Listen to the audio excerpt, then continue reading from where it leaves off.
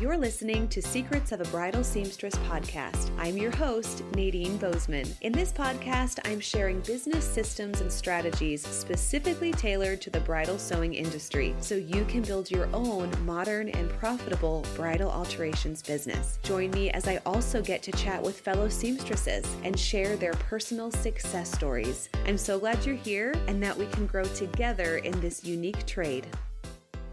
Welcome back to another episode of Secrets of a Bridal Seamstress. I am so excited, and I know you're going to be excited too, to be hearing from Grace from Grace Lane, London. And this is kind of the kickoff of a fun season within the podcast where we're going to be showcasing stories from fellow seamstresses. So this is a great way to kick off the season because, Grace, you have so many layers to your business and your portfolio. And it's like, you think you've reached one cool thing and then the next thing pops up and then you see the next thing that you do. And it's like, you're really impressive. So I'm a little Twitter-pated, but I'm really excited that you're here. And thank you so much. That's so lovely to hear. I'm so delighted to be here.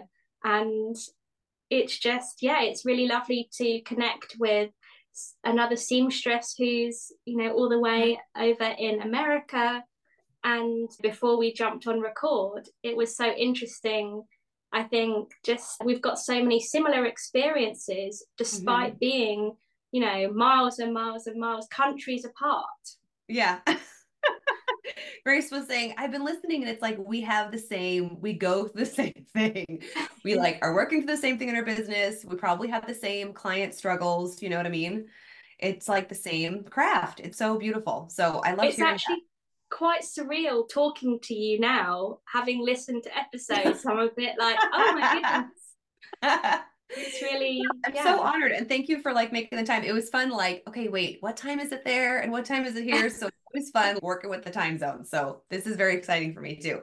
So how about you start with just sharing, how did you even get into sewing? Let's not even dive into the business side yet, but how did you love this craft?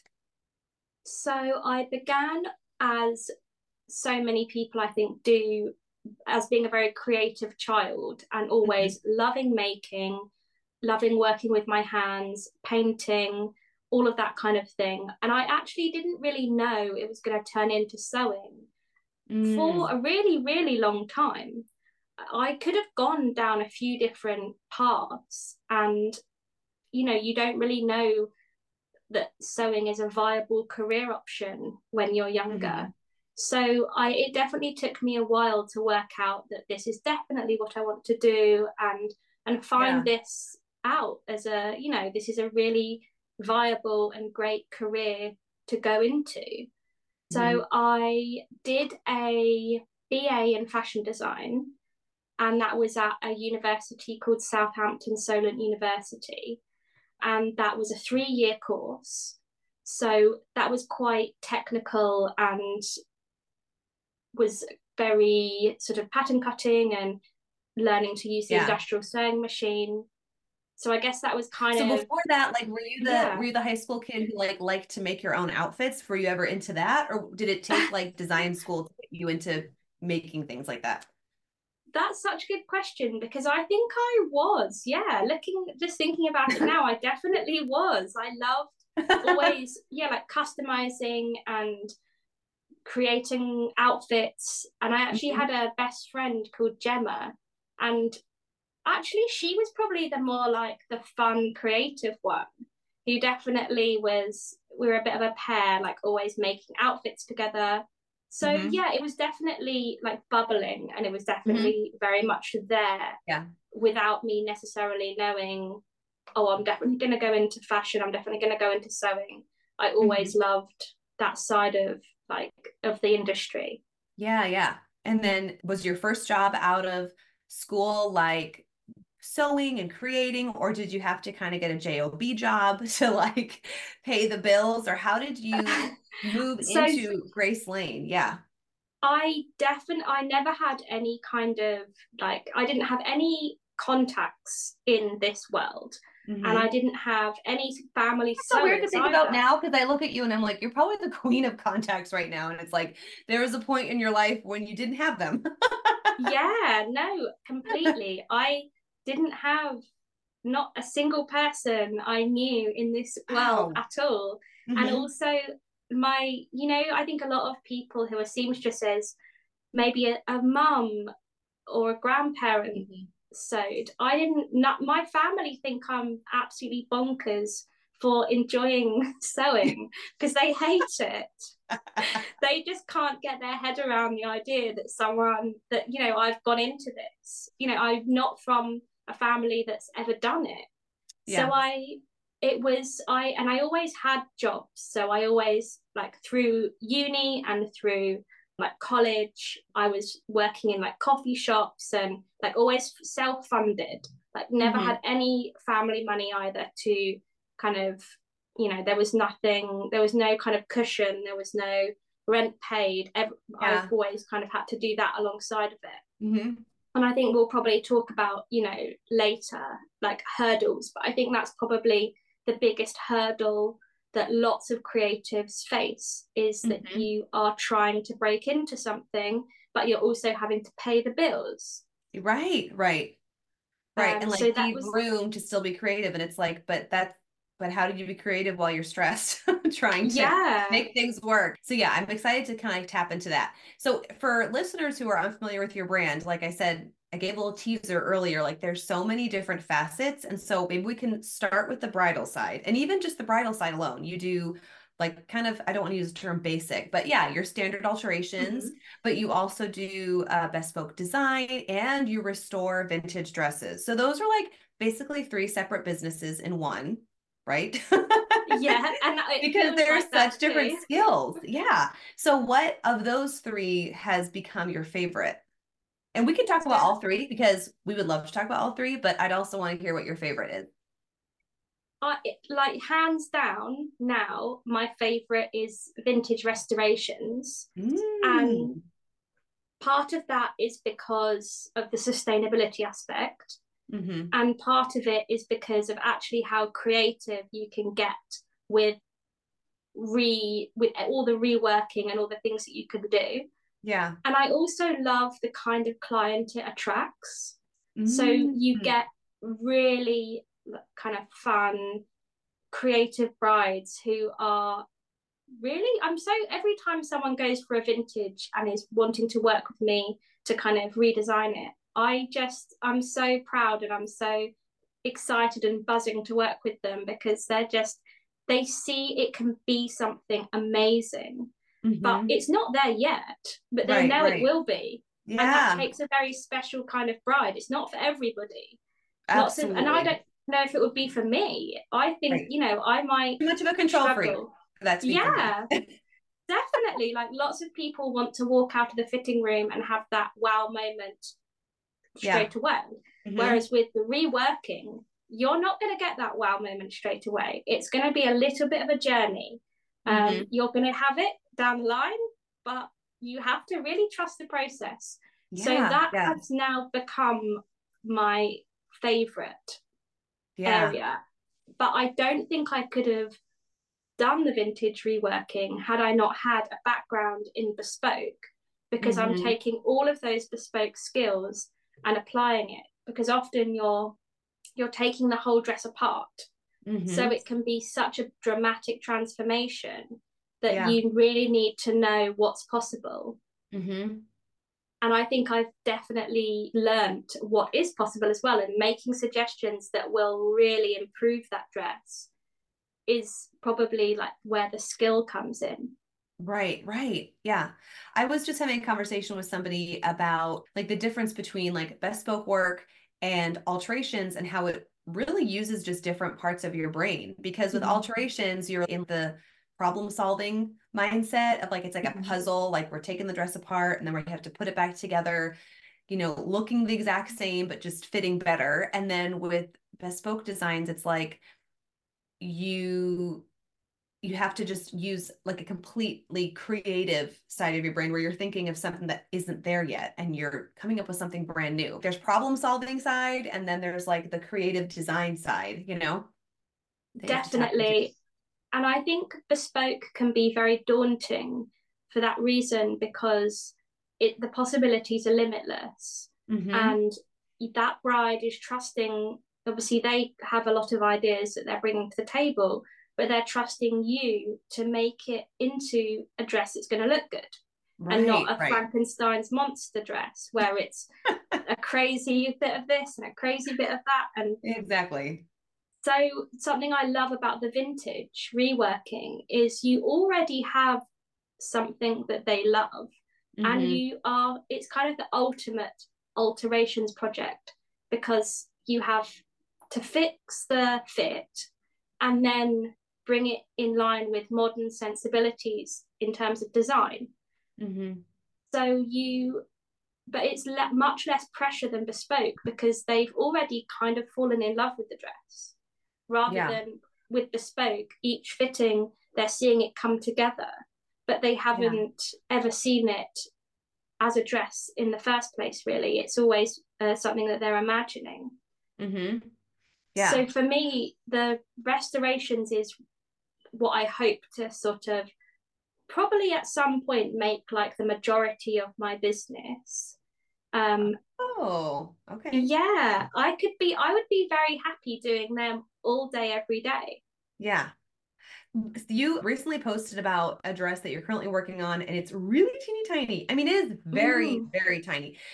How often do you run into that? Because I don't know. I always feel like when I'm trying things on, like things just feel small. So I'm like, were people like smaller back then, or were clothes just made smaller? And how do you find that like as an issue that comes up with vintage restoration?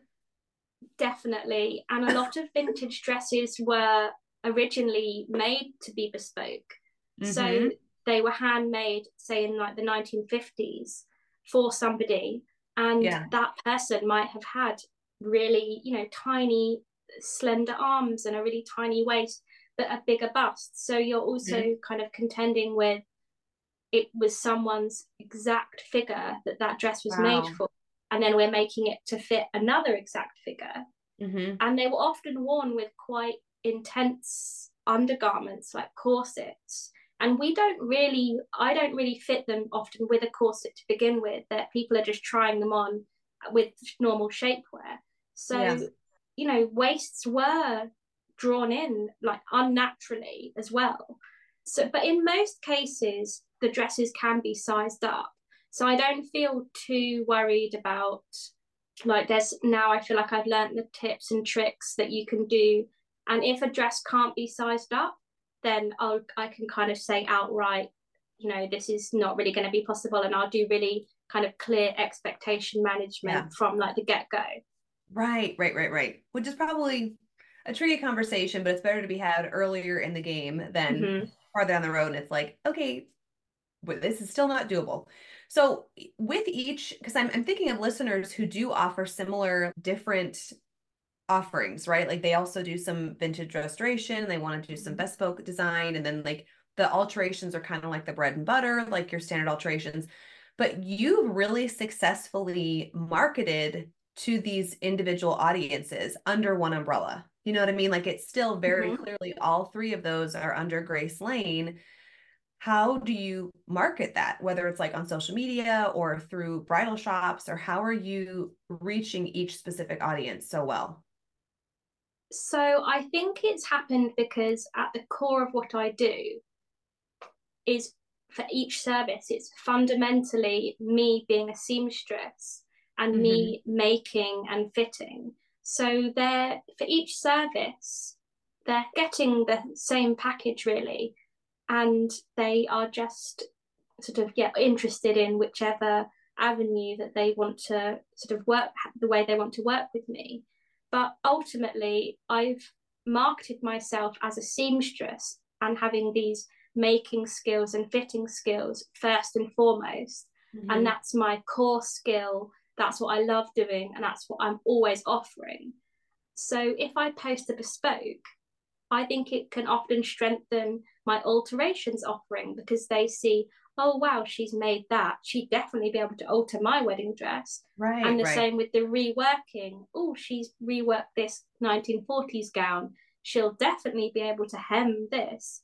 Hmm. And I think having those three different avenues has also allowed me to cherry pick which projects I want to work with, because I think I get a lot of inquiries for each, and I now am in a position where I work with the projects that really speak to me and that I know I'll do a really amazing job on.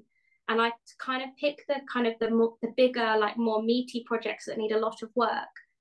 So I think people come to me for the complex alterations, the bigger jobs, rather than, I'm probably not your person for like just a little like strap alteration or like something simple.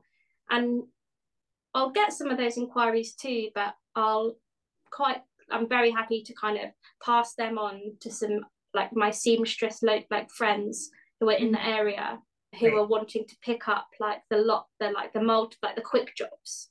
Right. But yeah, it's an interesting one, and I'm glad that actually that you said that it's kind of clear that there are the three avenues of what I do under the bridal umbrella. And I think it's something that, as a creative, I really enjoy having lots of different projects and lots of things on the go. And it's happened quite organically because I love doing a lot of things and working in lots of different ways. It never really happened as a planned sort of marketing strategy. Yeah. Just the way it's evolved. Right. And your mind just keeps going. So it's like it keeps the variety coming in. Yeah, it's exactly how it's happened. And I sometimes think maybe at some point I'll wind one of them down and just niche, because I also think there's a strength in having your one lane that you're the specialist in. You become the go-to in your area for that sort of, the alterations, the bespoke, the reworking. So I definitely also never rule out going down like one of those roads. Maybe that will be the reworking in the future. But I really love right now, I do really love the variety. Yeah. Keeps you on your toes. Keeps me on my toes, keeps me busy, keeps me booked. Maybe a bit too booked. It keeps you entertained. And you mentioned earlier that you recently married. So how was, like, did you design your own dress or how did that work? Yes, so I got married last year in April, so it's coming up to the year still anniversary. totally a newlywed, not even a whole year. Still a newlywed, and actually getting married and being that side of the fence was really mind eye-opening. And I think I've now become even like sort of have a even better awareness of what I do, and even things when I was reaching out to other suppliers like caterers or the photographer, I loved seeing actually what their correspondence was like. And I think it's, really helped me, get a bigger picture of the whole industry.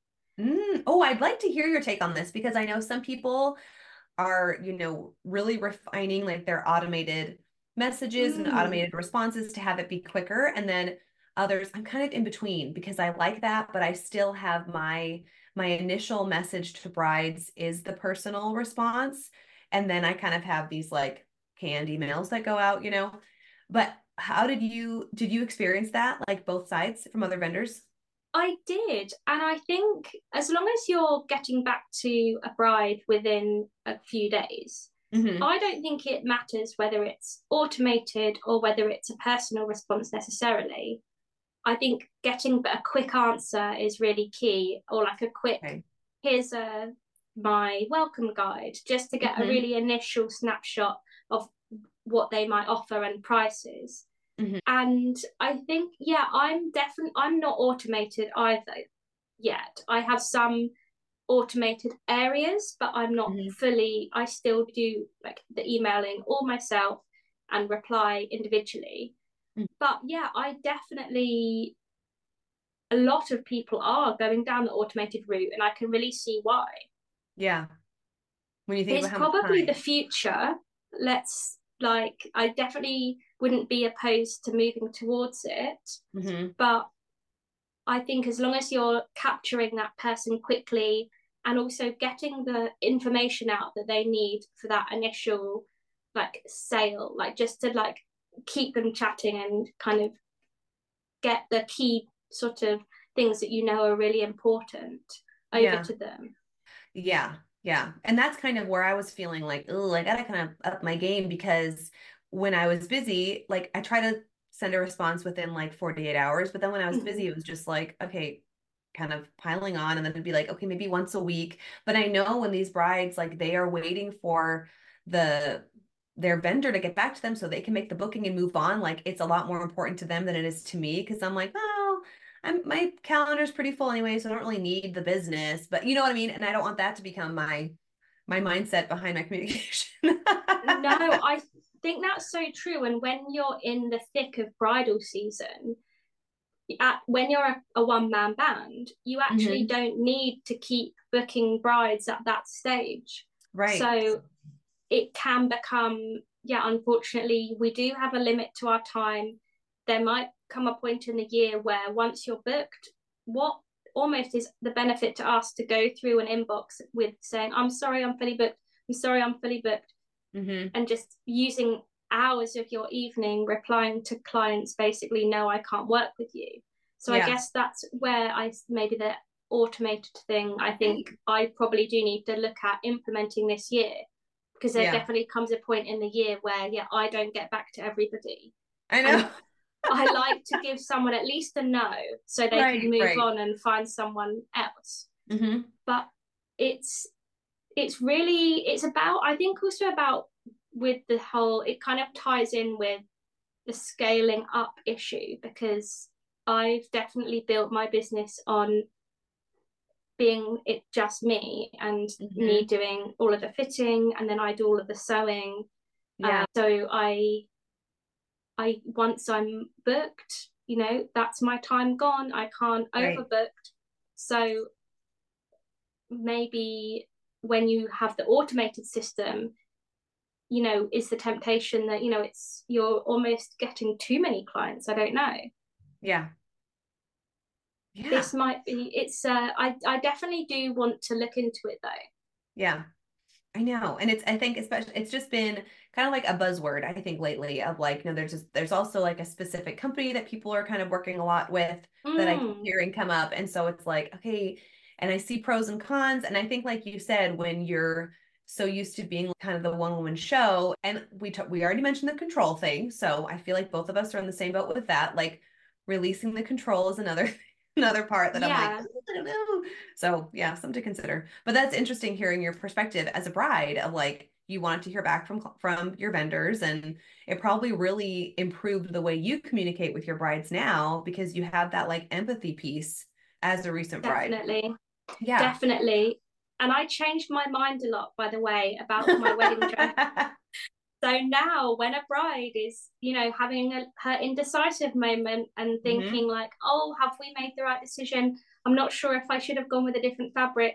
I understand that now in a way that I think before I didn't really fully take on board Yeah. how high stakes that decisions and those decisions feel. And Hmm. having been a bride and understanding, this is such an important day and you just want to get it right, it Yeah. definitely opened my eyes to being way, way more kind of compassionate and considerate with like guiding and giving lots of people options, and sometimes people just need to talk it through, and you're the person who they have to talk it through with. Hmm. Yeah. So it can, it's, you have to be quite empathetic, I think. And bespoke, I would also say, I don't know whether your seamstresses have found this as well, but I think it attracts a type of client who is quite a perfectionist, and they want things a certain way. Oh yeah. So that's also going to be probably an added element of Hmm. working with the bespoke clients. You I think so become too. their sounding board and making sure that, yeah, you're really in that 6 to 8 months, you're really there for them. Hmm. By Oh, the end of absolutely. my wedding dress, once my wedding dress was made and done, I had a WhatsApp group with my mum and my sister, And I think they couldn't wait for the dress to be done, because I don't think they could bear having one more message Oh of, my what do you think gosh. of this? What do you think Yeah. of that? Yeah.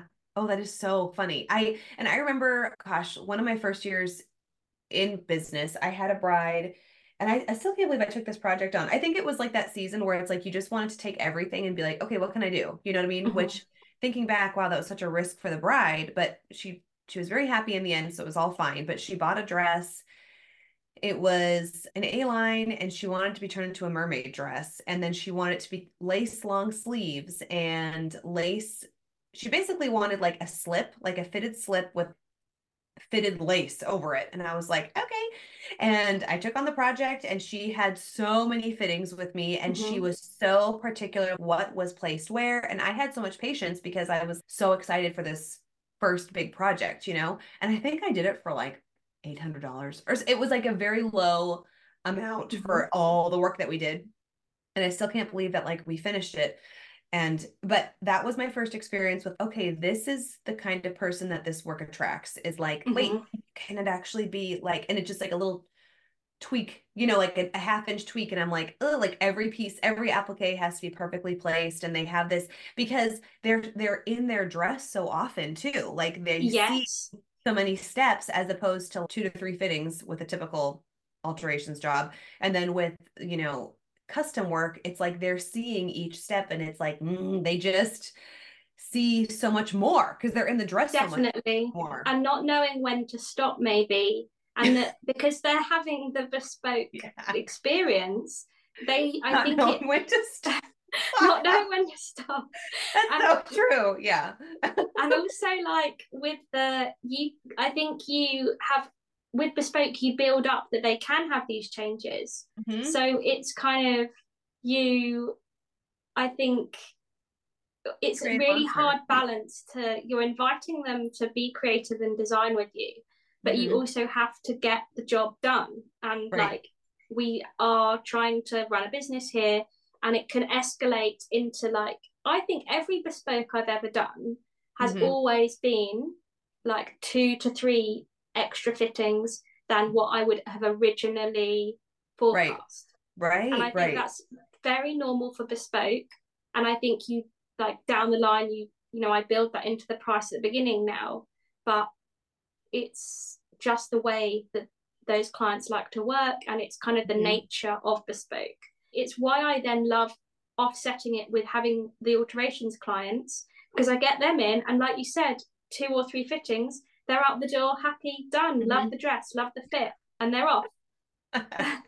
Yeah, exactly. It's like as long as ahead of time you have the expectations that this is going to take longer, they're going to be more particular, and then you can kind of have that mindset so you can be patient. You know, you're not Mhm. expecting them to respond the same way as like your average alterations client, you know, which is like, oh, looks great. Okay, here are my new shoes. You know, like that's the biggest decision they have to make is what shoes am I going to wear, you know? So as Yeah. long as we're coming to the appointments like with that patience piece, that is kind of a game changer too. So we're all setting each other up for success. Definitely, definitely. And I think something that I really love about your podcast is actually that you know, brides over the years, I think, not so much now, but I think there was this, like, I hate the word bridezilla. And actually, we have a huge amount of respect for our clients, and we don't want anyone to ever feel like they're being difficult with us, because Hmm. we love what we do, and we really want them to come away really happy. And I think when I meet someone and they say, oh, what do you do? And I say, oh, I'm a bridal seamstress, they're like, oh, that must be hard. And Yeah, I really don't like that, because it's such a joy and such an it is. honor. Hmm. And And I I think don't back really to get like, difficult. yeah, like the difficult clients are like literally what, like 1 in 150. You know what I'm saying? Like the ratio is Yeah. like not even, I mean, I'm sure when we first start out, we don't know how to filter them out. So we Mm-hmm. probably attract more difficult clients from early on in the business, but then it's like once we know what we're doing, we know how to market to who we want to work with and all those things and how to communicate better and set up expectations.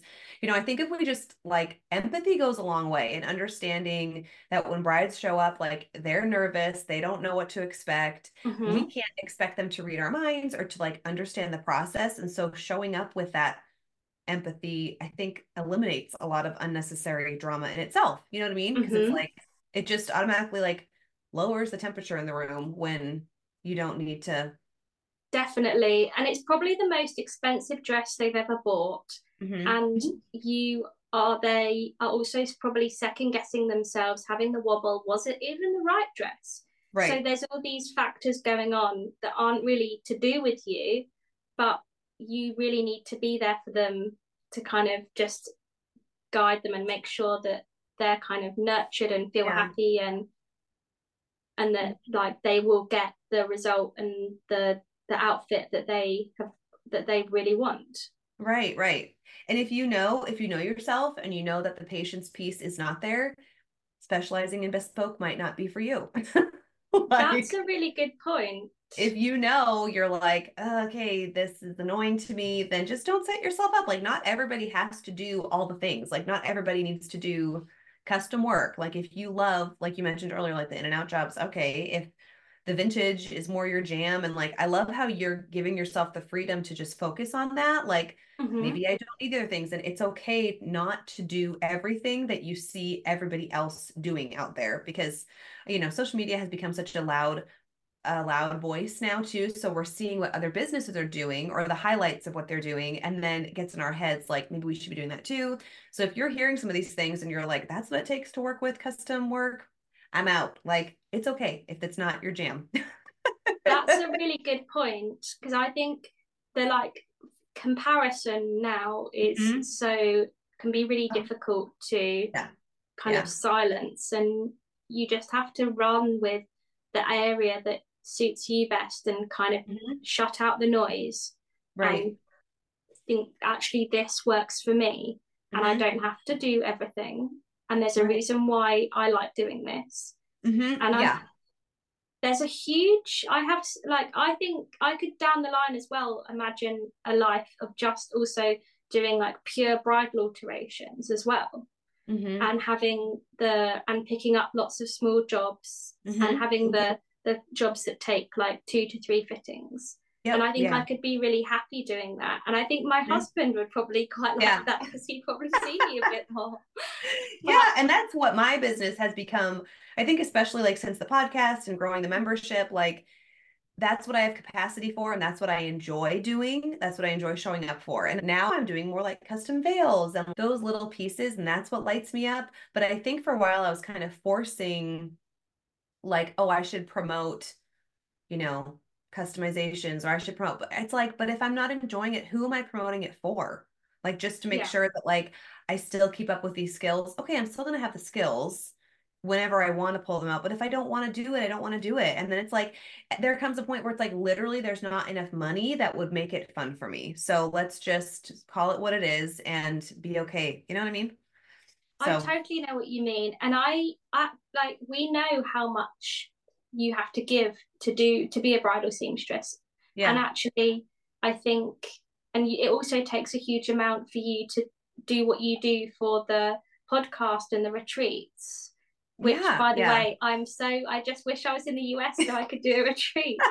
But I think I think, yeah, you have to know what you want to give your energies to, Hmm. because it's Yeah. definitely you don't need to do everything. Right. Do you know Right. what I think? Actually, my personality type, I think I do struggle to settle on an area, and that's the kind of mind I have where I want to do everything, and Hmm. I'm always thinking about the next thing a bit, and I don't know whether that is always good. Right. Sometimes I think it could be good to just be kind of like happy where I am and Hmm. continue down this road. But Yeah. like for instance, next week I'm planning a bridal shoot Oh, for a fun. new collection, And it's just so typical me that I don't really have time for this. So it's just being shoehorned into like my already crazy schedule.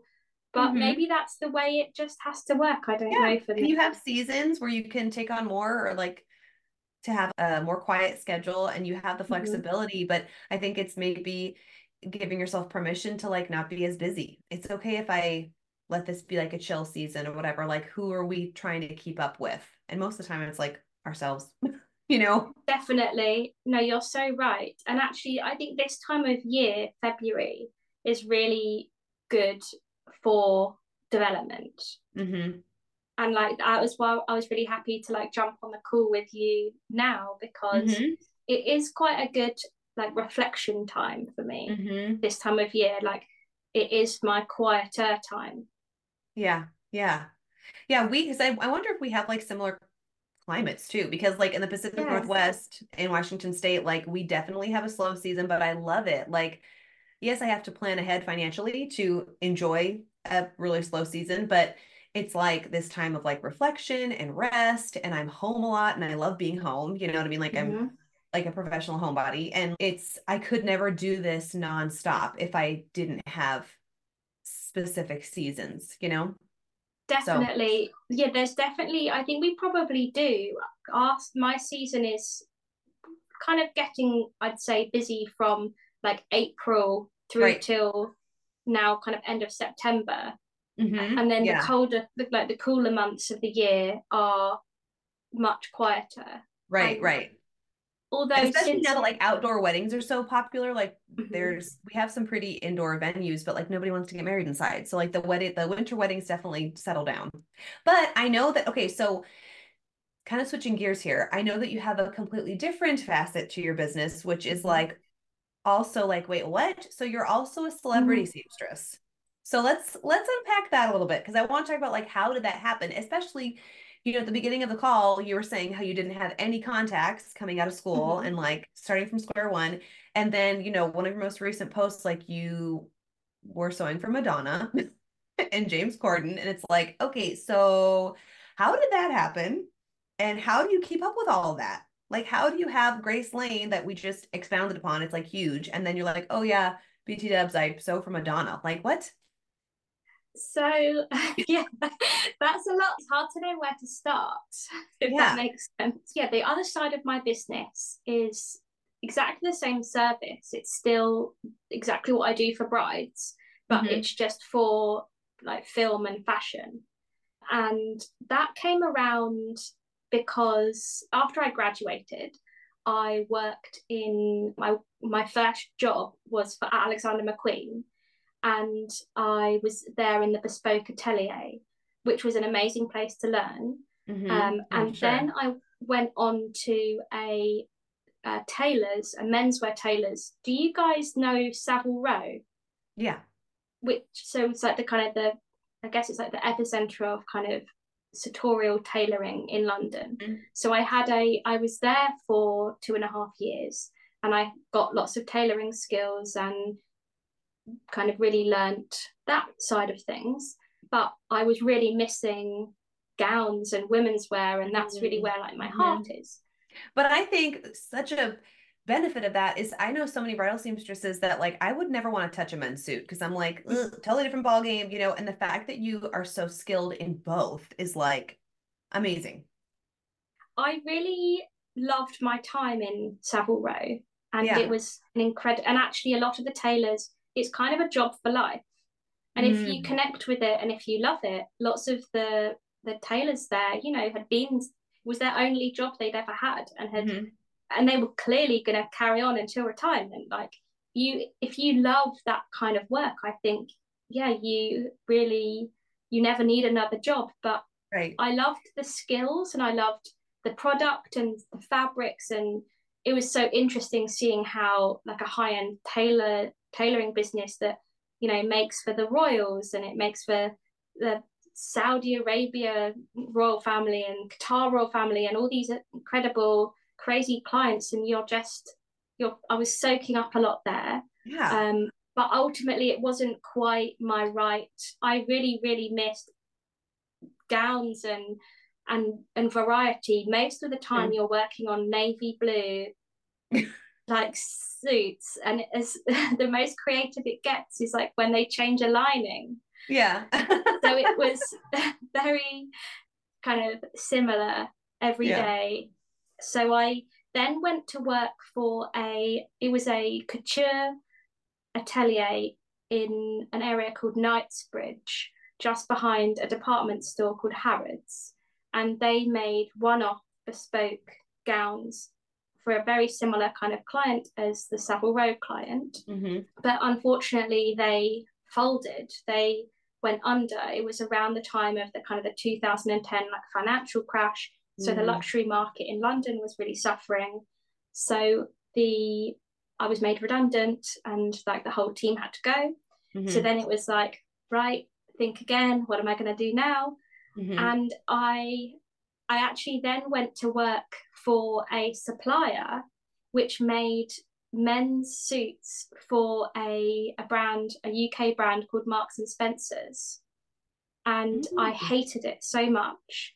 It was working on Excel, making like garment tech packs on the computer all day, every day, like communicating with the factories in Asia, shipping like, 20,000 units.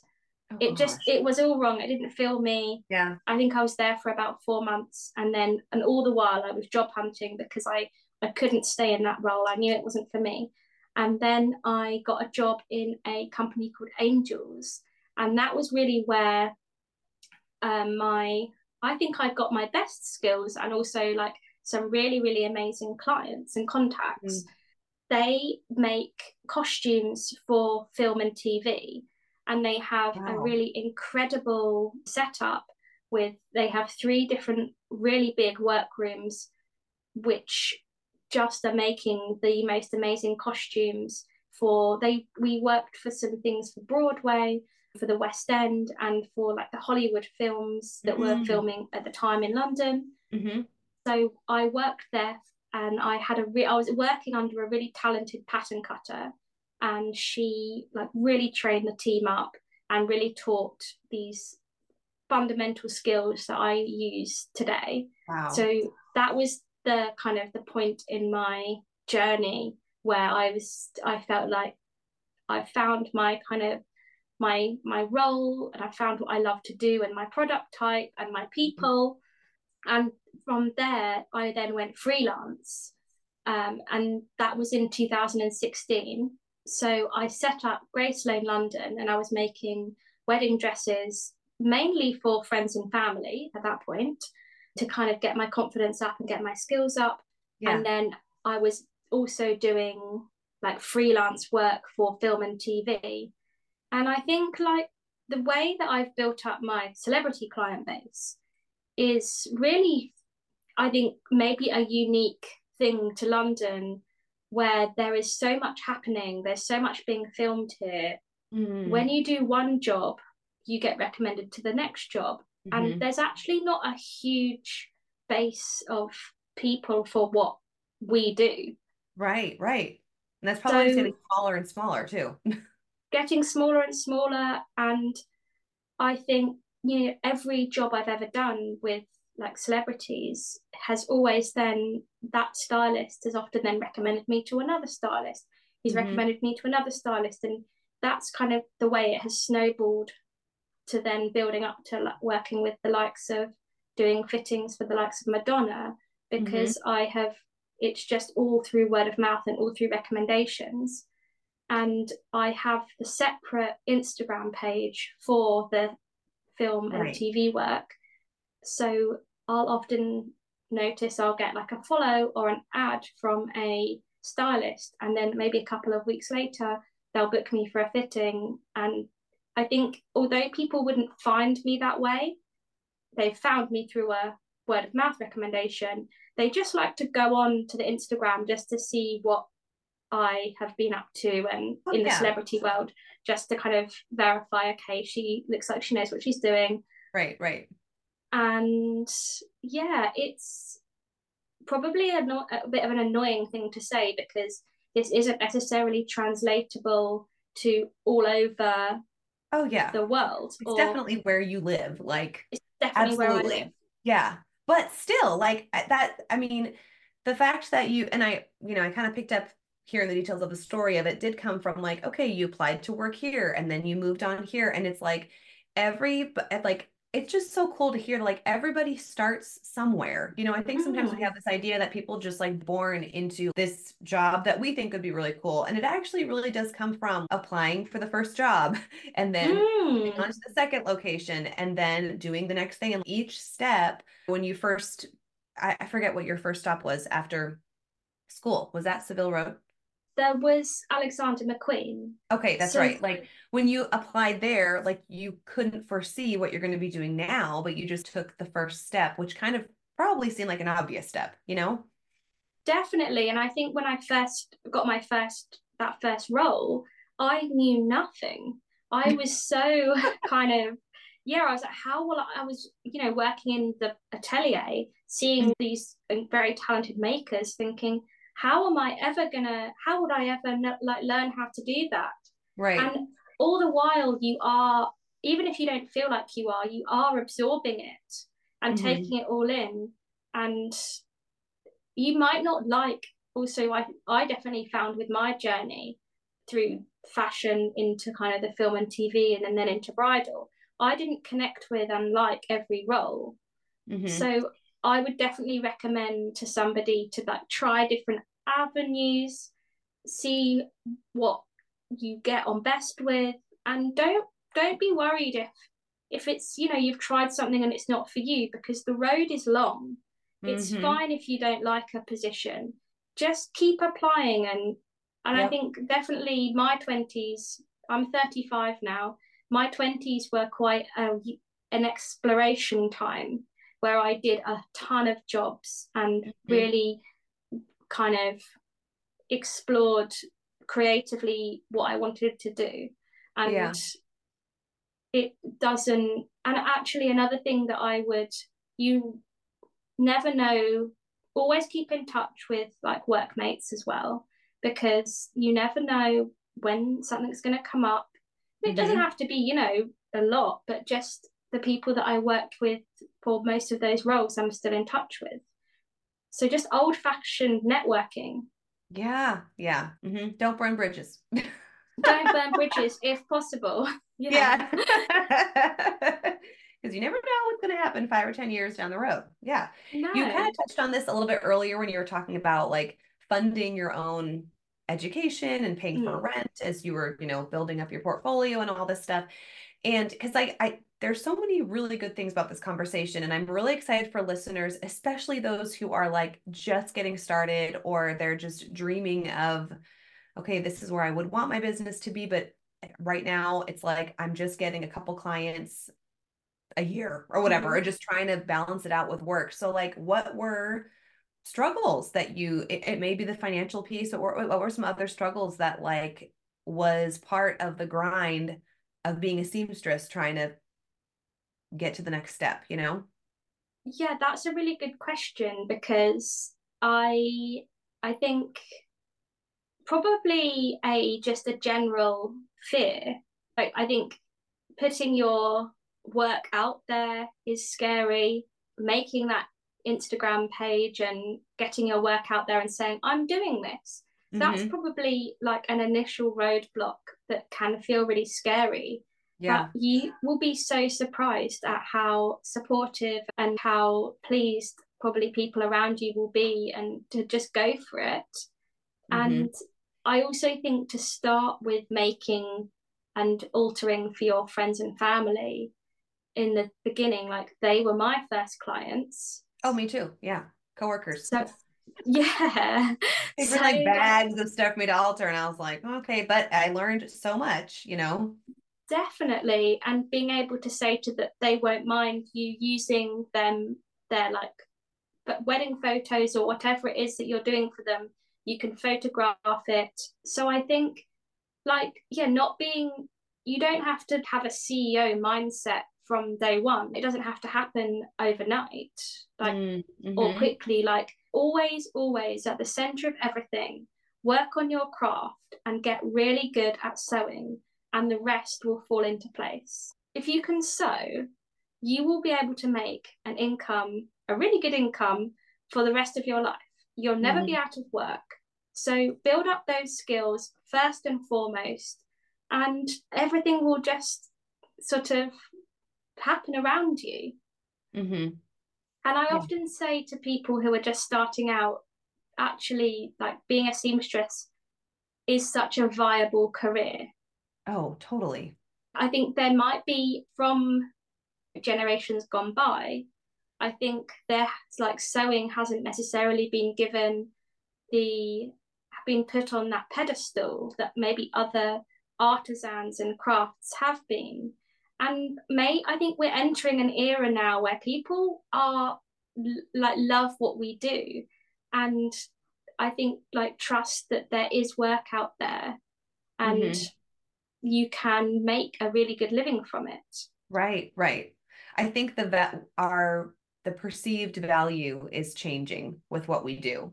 And I think that's only going to help us in the long run, and that was just really encouraging, because we can so easily think, we already touched on the social media piece. We can think that things happen overnight, or that like things come easier to other people, but it's like all of the work that happens in the background, it is a long-term game. You know what I mean? It's like finding what you want to do, or what your niche is going to be, or like just even getting better at what you do. Like, it just takes time, and you can't rush that. Like a seasoned seamstress, we're called that for a reason, or I don't even know if I would call myself seasoned, because I feel like I haven't been doing it long enough. You know what I mean? Like, I see these other You like definitely are. but it's like because it's seasoned, because it takes time, and it's not just the actual skills, but it's like, okay, I've learned lessons of how to interact with people, or how to network better, or how to, promote my brand without getting sweaty, or whatever. You know what I mean? Like all of these things that you learn along the way. So what is something that somebody could do like this week? Like, they're so excited because they learned all the things that Grace Lane was able to do. So they're inspired, but what can they do like this week to push their dream a little bit further? I think really go back to the fundamentals of sewing and get your basics right. So get a couple of really key skills down. So there's a few things that I think we get asked to do time and time again. And so just, is that doing a really lovely pin hem? Or is that, what else would be like putting in a zip, an invisible zip? Or is that like learning like a really secure way of hand sewing on some buttons? Getting a couple of really key skills learnt in the evening only maybe probably takes, an evening to just get you confident at like a couple of one of those areas, and take it from there. I think I've definitely built what I do is all around being a seamstress. I think just put that at the center of what you do, and build from there. Start with the craft and take it on that journey. I think another thing that I'm a really big fan of as well is a speculative letter. So if there's someone you really want to work with, even if it feels slightly unachievable and they might not be hiring, there might be nothing on their website, just send them a concise, professional CV and a really small portfolio of work, just a couple of images, doesn't have to be a lot, and reach out to them. And they might not be advertising for the role, but they might want that junior position might come up, and you'll be the first that they'll think of. So I get now quite a lot of speculative letters from students wanting to intern, and I would not really put the word out there that I was looking, because I would always prioritize working with someone who's kind of like seeked to work with me above just an application. Right. It means so much to a business when someone has identified that they really love what you're doing. So I'm a big fan of the speculative letter, and actually I did that with that works really well with stylists. So for Yeah. your seamstress who are in like the big cities where lots of, stylists are, if you're wanting to go into the TV and film and celebrity work, write to those stylists and just see if they need a seamstress, and just put your name forward. Mm-hmm. Just like another job application. Like you won't know until you just like apply or get your name out there. And probably like the more that you're applying and then you can refine the letters and like it just starts with the Mm. first one, you know, and like even I remember like back when I was kind of doing like podcast research before I started this and how many times the common advice column would say like put out your first episodes and don't think about it because they're not going to be good. You know what I mean? So like your first 10 episodes are going to be like you're not going to be in the flow. And even now I feel like I'm still learning, but it's like you just have to kind of put out the first application or like make the first contact and each one is going to get better and cleaner and you're going to feel more confident each time, but it's kind of it does kind of go back to the basics of like just do the thing. Definitely, Start just doing do it. the thing. Yeah, like give it a go. And like, Yeah. what's the worst that could happen? Probably someone might not reply, or like Hmm. your reel or your podcast or whatever might not get loads of listens, but it will build and it will Right. grow. Hmm. Yeah. It's so, and I definitely think you become better and better at it. Oh, totally. Yeah. And if nothing else, like your confidence changes. So you just don't feel like, oh, I'm putting this out into the ether and like I hope somebody watches. It's like, okay, you just feel a little better the more you just do the things. So it's a good Definitely. first step. Just take the first step. Yeah. It's a good first piece of advice, I mean. Definitely. I think take the first step. I think it can be really hard doing all the things as well. Hmm. So, like when you're doing the creative sewing and the work yourself, and then you're having to promote yourself and you're having to find the next job. So, I think also just it doesn't happen overnight. Don't put it didn't happen for me overnight. It was a 10-year slow burn, and there was definitely seasons where I was working like all the time and seasons where I wasn't doing so much. So it's fine to go through that Yeah. and kind of give yourself a break. That Yeah. it's not going to be like if it doesn't happen, in a month, that's absolutely fine. Yeah. Yeah. But something that I feel very, I guess the word would be like hopeful for with our industry is that we're we're very needed, we're very necessary. Hmm. Like weddings aren't going anywhere. Hmm. People love once people have a taste of having their clothes fitted as well, they love having their clothes looking really good on their body type. So Hmm. I feel like we're entering a really good era of where people are buying better. They want to buy investment pieces that want them to fit really beautifully. So it's never really been better potentially to be a seamstress. Yeah. I agree. Yeah. Yeah, we've Hmm. got the best job. Yeah. I agree. I agree. And it's like, and just even seeing like how we're being taken a little more seriously in the wedding industry as a whole. Like there's just that recognition. And it's not that we need the recognition, but the recognition leads to just a greater understanding of what we do and Mm. the value increase. You know what I'm saying? I think for a long time it's just kind of been this like, oh yeah, you buy the dress and then there's like somebody who sews in the basement and works on your dress. You know what I Yeah, mean? But it's like, okay, yeah, now like and part of that is a generational thing. Like the new generation of seamstresses, I think are maybe a little bit louder with like, okay, this is what we do, and this is what you can expect. This you can expect to pay. Like it's a little more informative and setting brides up to enjoy the process because they know what to expect. Like we talked about before, expectations, right?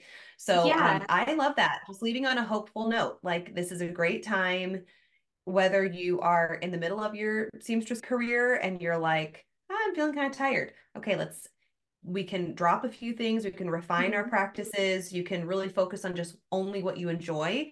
And then if you are just hopping on the seamstress train recently, like this is a great time to get involved. So where do you see Grace Lane in like 5 years? Like what's left to Oh, do? I feel like there's so much left to do. I feel like so I'm definitely someone, and this is probably like the business people out there are going to be like, no, I don't think too far ahead. Mm-hmm. I'd never have a really long-term like plan or strategy. I think around a year ahead. And I really don't know. I really don't know what it Okay, let's looks give it. like. Okay, let's break it down a little bit easier. Where would you Yeah. be like? Where do you want to be December of this year, end of the year? So end of the year, I'm looking at growing my team. So it's Okay. still it's me with freelancers and like assistants or interns when it's busy, Mm-hmm. which is the kind of summer months. And then in the quieter Right. months, it's just me. And I'm taking on my first assistant, like part time, but for like long term. She starts next week.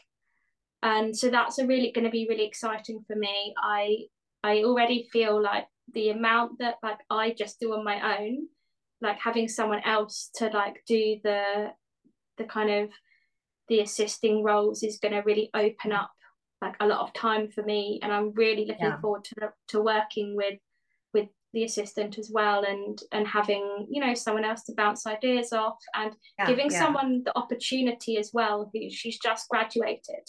So maybe I'd be looking at potentially like growing the team and getting a couple of people in. I think that would Yeah. be really exciting for me. And Yeah. I've always been slightly nervous of getting bigger because it is such a responsibility to have Mm-hmm. someone, under your wing and working for you. Yeah. And, obviously touching on, haven't really touched on the pandemic years. It's probably been so done now. Mm-hmm. We've talked about it so much, but those years stayed with everyone, I think, and made Mm. me quite cautious in business. Oh. So, and I was really grateful that I didn't have a team who were relying on me during those up and down stressful Mm-hmm. years of the pandemic. But I finally feel like maybe things have reached a point where the work's coming in. I'm It's pretty consistent. I feel excited about maybe growing that side of things. Mm-hmm. And yeah, maybe doing more vintage reworking and taking that further. Yeah. Yeah. If that's what's lighting you up now, it's like that's very exciting to think about. I was going to ask you a question. Do you have in your area, are there lots of people interested in the vintage reworking side of things? Like, is that popular your I don't way? know if I'd say it's popular. I think there's a misunderstanding of what it takes to do that. So, like, I've had, even just recently, I've had a few inquiries. And then when I give the quote of like the time and then the financial investment, it's like, oh, Mm, well, this is my budget. And it's like, okay, well, we can't do that on your budget. You know what I mean? So I think there's some interest, but not, at least in my specific area. I'm not in Seattle. I think Seattle and Portland are kind of my two big cities on either side. I think mhm. especially in Portland, there's a bigger market for that, but it's becoming more of an appreciated trend, but I wouldn't necessarily call it popular yet. That's really interesting. And Hmm. can you buy like nice vintage in your way? Or is it hard to Um, find the pieces? I think it's hard to find well kept pieces. You know what I'm saying? Mm, And oftentimes the inquiries are from women who have the dresses in their families already. And so they want to do mm, something with the dress that they already have. But yeah, I don't think it's not necessarily uncommon, but it's certainly not like popular, you know? mm. And That's and really interesting. mhm. And I think I'm seeing more of like, oh, I have my grandmother's dress. I don't really want to wear it, but I want to use elements of her dress and we put it into a veil or into a garter or something like that. You know what I'm saying? So and what's Hmm. weird too is because of like the newer generations of brides, like they have to, in order for them to bring in like a true vintage dress, they're going back multiple generations. When they're bringing their Mm. grandmother's dress, it's like from the 80s. You know what I'm saying? Or like Yeah. the 70s. It's not like vintage that I would think of vintage. Like I had a bride recently, she brought on her grandmother's dress and I was like, ooh, I was so excited. And it was from J.C. Penney, which is like this department store, like, and it was super Wow. cheesy. And I'm like, oh Yeah. my gosh, here I was thinking I was going to have this like really cool. And I'm like picking it up, like, what is this? Kind of had to like make some adjustments. That was a couple years. Was it just last year or a couple years ago? And so it just, like I think there's just some education maybe that has to take place. Like what is true vintage? And here's what you can expect to invest in, vintage redesign. And here's where to find the vintage dresses if you want to shop around for them. So yeah. Yeah, that's a really good point. So I think vintage is becoming also over here harder and harder to get really, really good pieces. Mm-hmm. They are around, but again, they're very expensive if you get a really beautiful piece, a very old piece. Yeah. So it's not necessarily scalable. Like you Right. have to Right. do it quite cleverly. Like Mm-hmm. you have to really, I that's why I would always, I think, need other avenues. It couldn't necessarily be a sole thing Mm-hmm. because it's not like a very sort of replicatable thing. It's so Right. unique every single time. Yeah. Yeah. Well, thank you so much for your time, Grace. This was like very fun. And it was so fun to talk about the things that we both have going on opposite ends of Yeah, the world. That was really fun. it was so fun to speak to you. And Yeah. And we have to it, get you like just a little more plugged in over here. I know there's a time difference, but we can still work around that. So yeah. definitely. Yes, yes, yes. And And then where do our listeners find you? so You I share both am accounts.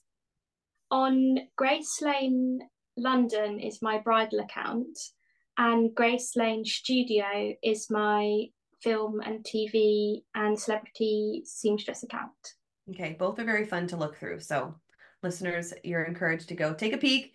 And I'm excited for your next. I'm excited to look at your next project too. Like, okay, what is she going to post next? So, thank you so much for just sharing your insights and your ideas and encouraging listeners that we're in it for the long haul and we don't know what's going to come our way like 5, 10 years down the road. So, just keep trucking along. Oh, you're so welcome, and thank you so much for having me. Thanks for listening to today's episode. If you like what you heard, please subscribe and share this podcast with a friend. And if you're feeling really generous, leave a review. Thanks, everyone.